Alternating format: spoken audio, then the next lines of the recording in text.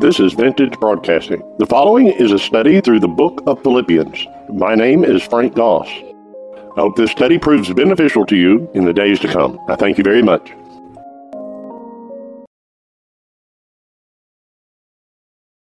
Speaking about Philippians, we're going back into another study into Philippians, chapter 2. Do nothing out of selfish ambition or vain conceit, but in humility consider others better than yourselves. Each of you should look not only to your own interest, but also to the interest of others. I was not raised in a Christian home. Didn't have a Christian background. There were Christians in my family tree, but not many. My family was somewhat dysfunctional, and it was dominated by alcohol, anger, and chaos. It was more of a Darwinian atmosphere, meaning the survival of the fittest. Emotionally, you were on your own. The bills were paid, and we coexisted under one roof. That is true. The family life was not as terrible as one would imagine, but it was certainly not an Ozzie and Harriet existence. I was concentrated on one thing, and that was me. Once I was able to move about, I moved about quite a bit. It'd be nothing to find me several miles from home playing with some friends from school. I'd ride my bike to see them and ride my bike back home after dark, crossing a busy highway. I must have been, 9 or 10 years old, but I knew how to look out for myself, I thought. I grew up to be a selfish young man and had no concept about living for others. None. Never even heard it. There was really no sense of family unity, and my friendships were tenuous and shallow. I lied, stole, cheated, and I lived like I wanted to live from the time I was a small child. I was a wild child, a product of the 60s. Then Christ called my name after I graduated from high school. I was attending college, and a fellow named Dave Sevier handed me a gospel tract and told me about Jesus Christ. I was interested, but by no means at that point in time was I converted. I began to look. I began to seek for answers. I even bought a Bible and I began to read it. Eventually, I did come to Christ at his beckoning. And truly, I was broken over my sin, and I repented, and I did believe. Now, contrary to what I hear so often, I did not have what I would call a dramatic, life-changing moment. No lights came on, and no band was playing. My mother had come to Christ a few years earlier, as did my sister. And I honestly attribute my coming to Christ a great deal to the fact that my mother prayed and Christ answered her prayers. So at the age of 19, I was born again. And life did change dramatically, you could say. For what I was coming out of was pretty dramatic. I can't explain all the details that were going on, but now I understand I'd been given a new start and a new life. My desires changed internally. I was still selfish. And I was still an ignorant young man, though. I was changed, but I was still clinging to what I knew. I had a hard time learning what it means to consider others better than myself, or to look out for the interest of others. I had never experienced that in my life. I still had the knack for putting myself first. God was a close second, and others, I didn't think about them that much. I read that we were to carry one another's burdens, and in this way you would fulfill the law of Christ. That's in Galatians chapter 6, verse 2. But I had difficulty understanding these things. The idea of being a slave was repugnant to me. I was my own man and was not about to bow to anybody. But there was a twinge of conscience that I had that I never felt before. There was something that I needed to learn. Paul said in the letter to the Romans, "Honor one another above yourselves.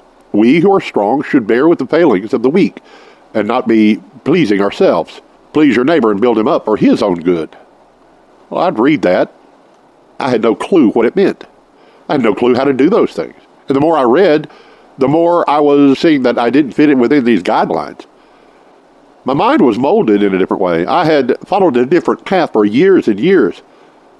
I'd cut my hair, and I began to attempt to dress better, cleaned up my language a bit, and stopped quite a bit of my sinful ways. I was progressing in Christ.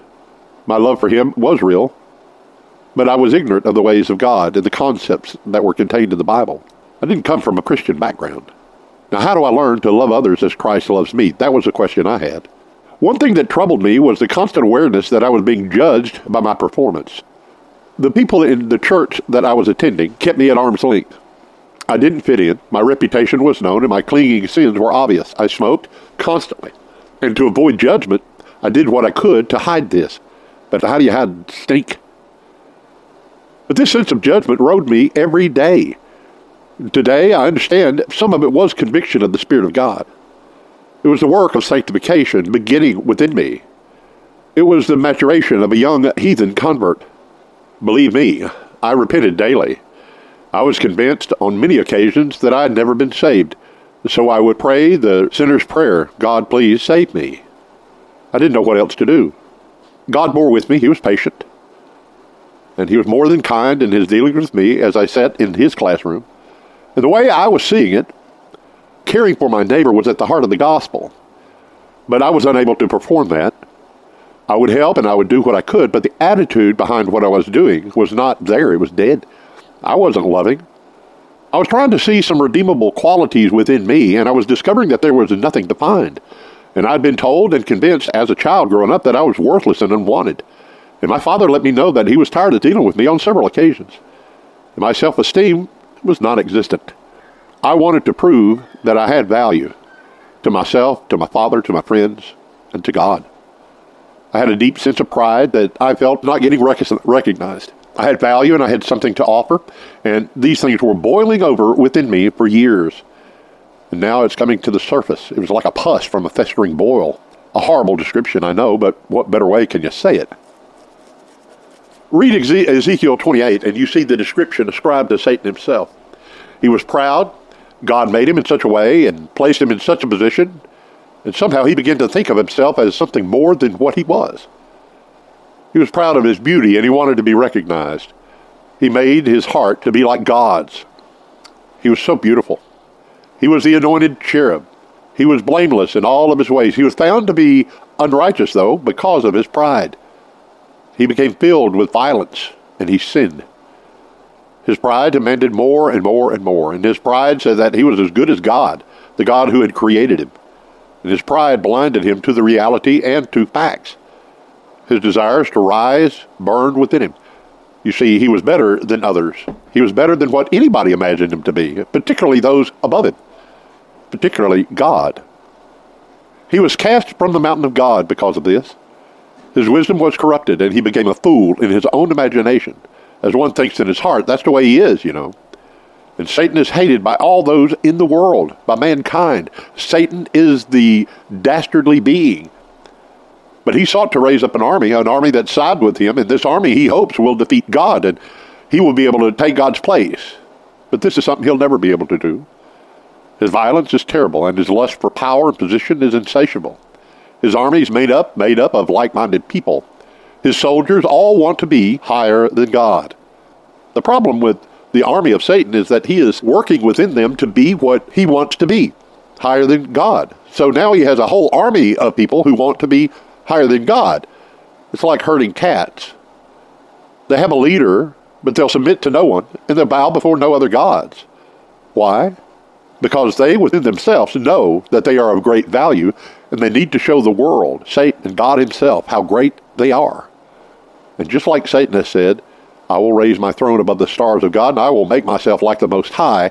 That's how his followers feel as well.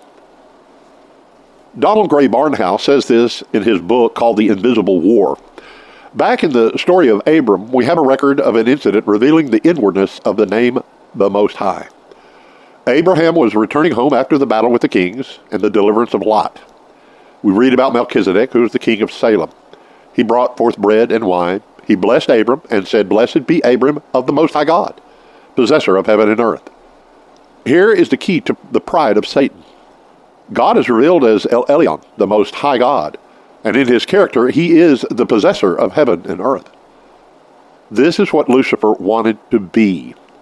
His rebellion was not a request for God to move over and make room that he might be able to share the throne of God. It was a thrust at God himself. It was an attempt to put God out so that Satan might take his place as the possessor of heaven and earth. Was this plan working? Well, today it sure looks like it is, doesn't it? In the early days, as a Christian, it was very, very prevalent. Satan was bringing and has brought misery and torment to millions upon millions upon millions of people worldwide. His demons are busily at work, and Satan, being a created being, cannot be in more than one place at one time, so he has to call upon his followers, those who fell from heaven with him. The fundamental good of creation is found in fellowship with God, communion with El Elyon, the Most High God. Satan wants that adulation. He wants his values to be known and exalted in the eyes of God's creation. The character trait to recognize is that while men follow hard after Satan's ways, even when they're sold out completely to their ideas, they're still wretched and tormented individuals. Satan knows nothing of joy or peace, and consequently, nor do his followers. I was learning this by principles that I incorporated into my life as a small child. These things were coming to the surface. As a teenager, I was seeing what misery was all about. I understood what being tormented by bad ideas and people and situations, I understood what that was. And I was seeing just how wretched and wicked I truly was, and I was absolutely miserable. And there were times, I can admit, in my Christian life that there was exquisite joy. I knew that I was loved by God, and I was very, very thankful. Yet there was this thing within me that was tormenting me. I was told it was demonic and so on and so forth. I didn't know. I was looking at the law of God, and I was trying to match up with it, and it was condemning me daily. I was like a blind man that Jesus touched. I saw initially men walking as trees. But praise be to God, Jesus touched me again, and my eyes were opened in such a way that these things have not troubled me now for quite some time. I'm free. I knew what to do, and I wanted to do good, but I would find myself practicing the things that I didn't want to do. If you turn to Romans 7 and read it, you'll understand where I was. I was and am unable to do good. It's not within me. I can't find it inside me. And I can honestly agree with the law of God now, though. I understand that my value is in and because of Christ. He is my hope and my salvation. Christ is my life. And the more I look inside, the more condemned I become. But Christ has set me free from the law that brings nothing but condemnation. If you want to know me, I'll tell you this right away. I am a sinner. Apart from Christ, and I always was and I always will be, apart from Christ, a sinner. These things will always war within me, the ideas and the thoughts and the attitudes, but they are the lies of the flesh and the temptation of Satan. I understand that. But fighting and warring against these things is a constant battle, right? The question comes within my head is, how do I learn to live for others? Who are you learning from?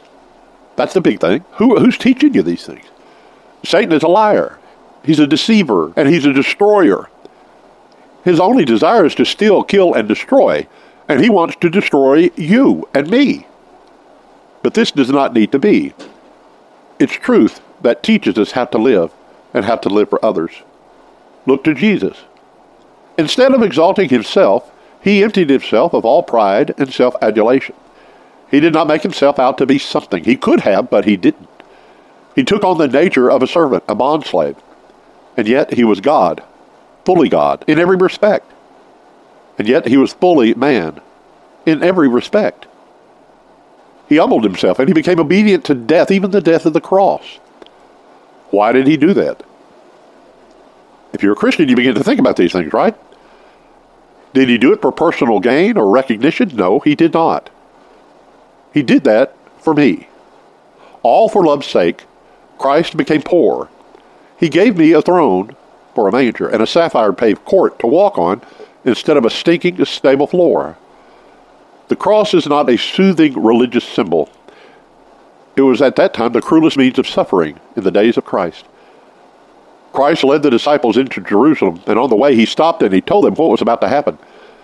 He endured these dreadful things of being whipped, having his beard torn out, and having a crown of thorns pressed down into his head. But he denied himself the right to do what he could have done. He did all this for you and me. He could have considered just who he was and insisted on recognition and obeisance.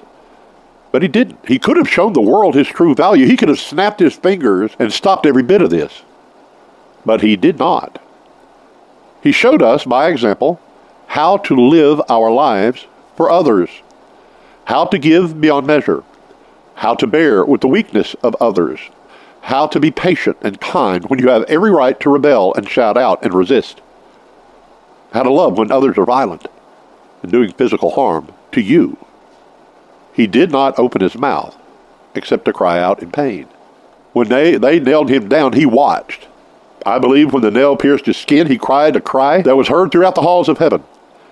But he determined to do this for you and for me. He died for my sins so that I would not have to die.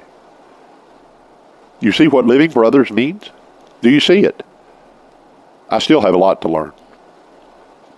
We'll always choose to live for ourselves. It's just part of our nature.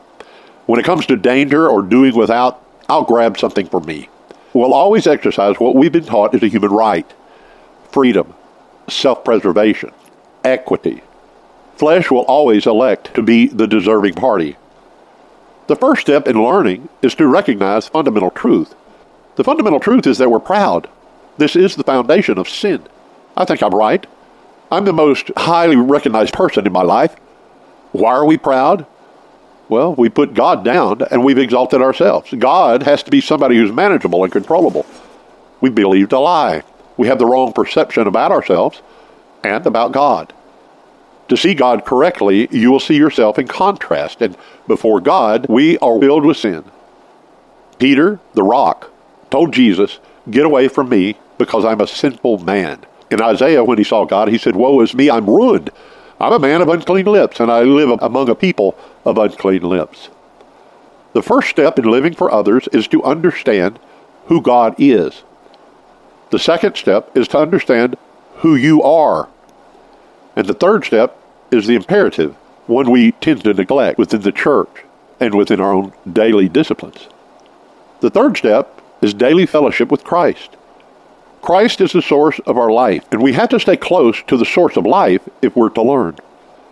He teaches us how to give and how to be what we're meant to be. How does he teach us? Not by whispers at night while we're asleep, and not simply by going to church. He teaches us these things through the Word that he has given us, the Word that we call the Bible. He teaches us these principles within that book. And if you want to learn them, you have to read that book. You must be convinced of all of this. Without him, you can do nothing. But in Christ and through Christ, I can do everything that he calls me to do, and I can be everything that he calls me to be. He gives me the strength and the understanding and the ability. Watchman Nee, a Chinese evangelist, tells about a Christian he once knew in China. He was a poor rice farmer, and his fields lay high in the mountains. Every day he would pump water into the paddies of new rice, and every morning he would return to his home and rest, and then he would come back and find that a neighbor who lived down the hill from him had opened the dike surrounding the Christian's field and let the water fall down into his own fields. For a while, the Christian ignored the injustice, but at last he became desperate and irritated and frustrated. He was starting to get angry. Well, he met and he prayed with other Christians, and they came up with an idea. Trust God. He'll show you a way. The next day, the Christian farmer rose early in the morning and first filled his neighbor's fields. Then he attended to his own. And Watchman Nee tells how the neighbor subsequently became a Christian, and his unbelief was overcome by a genuine demonstration of Christian humility and Christ-like character. The man could have fought and hollered and screamed. He probably could have gone to the authorities, but he didn't. What would Christ do with that individual? The question you have to ask, if you're serious about walking with the Lord, can you live for other people? Yes, you can. How do you live for other people? Find out by reading God's Word. Will you live for other people? That's up to you. It's not only possible, but it is at the core of the calling of all men who profess Christ. If we don't know how to live for others, we do know who to ask. We ask God for wisdom, and the Bible says he'll give us liberally, and he won't get on to you for asking. If any man lacks wisdom, let him ask of God who gives liberally, and he won't chastise you for asking. If you want to do these things, ask the Lord.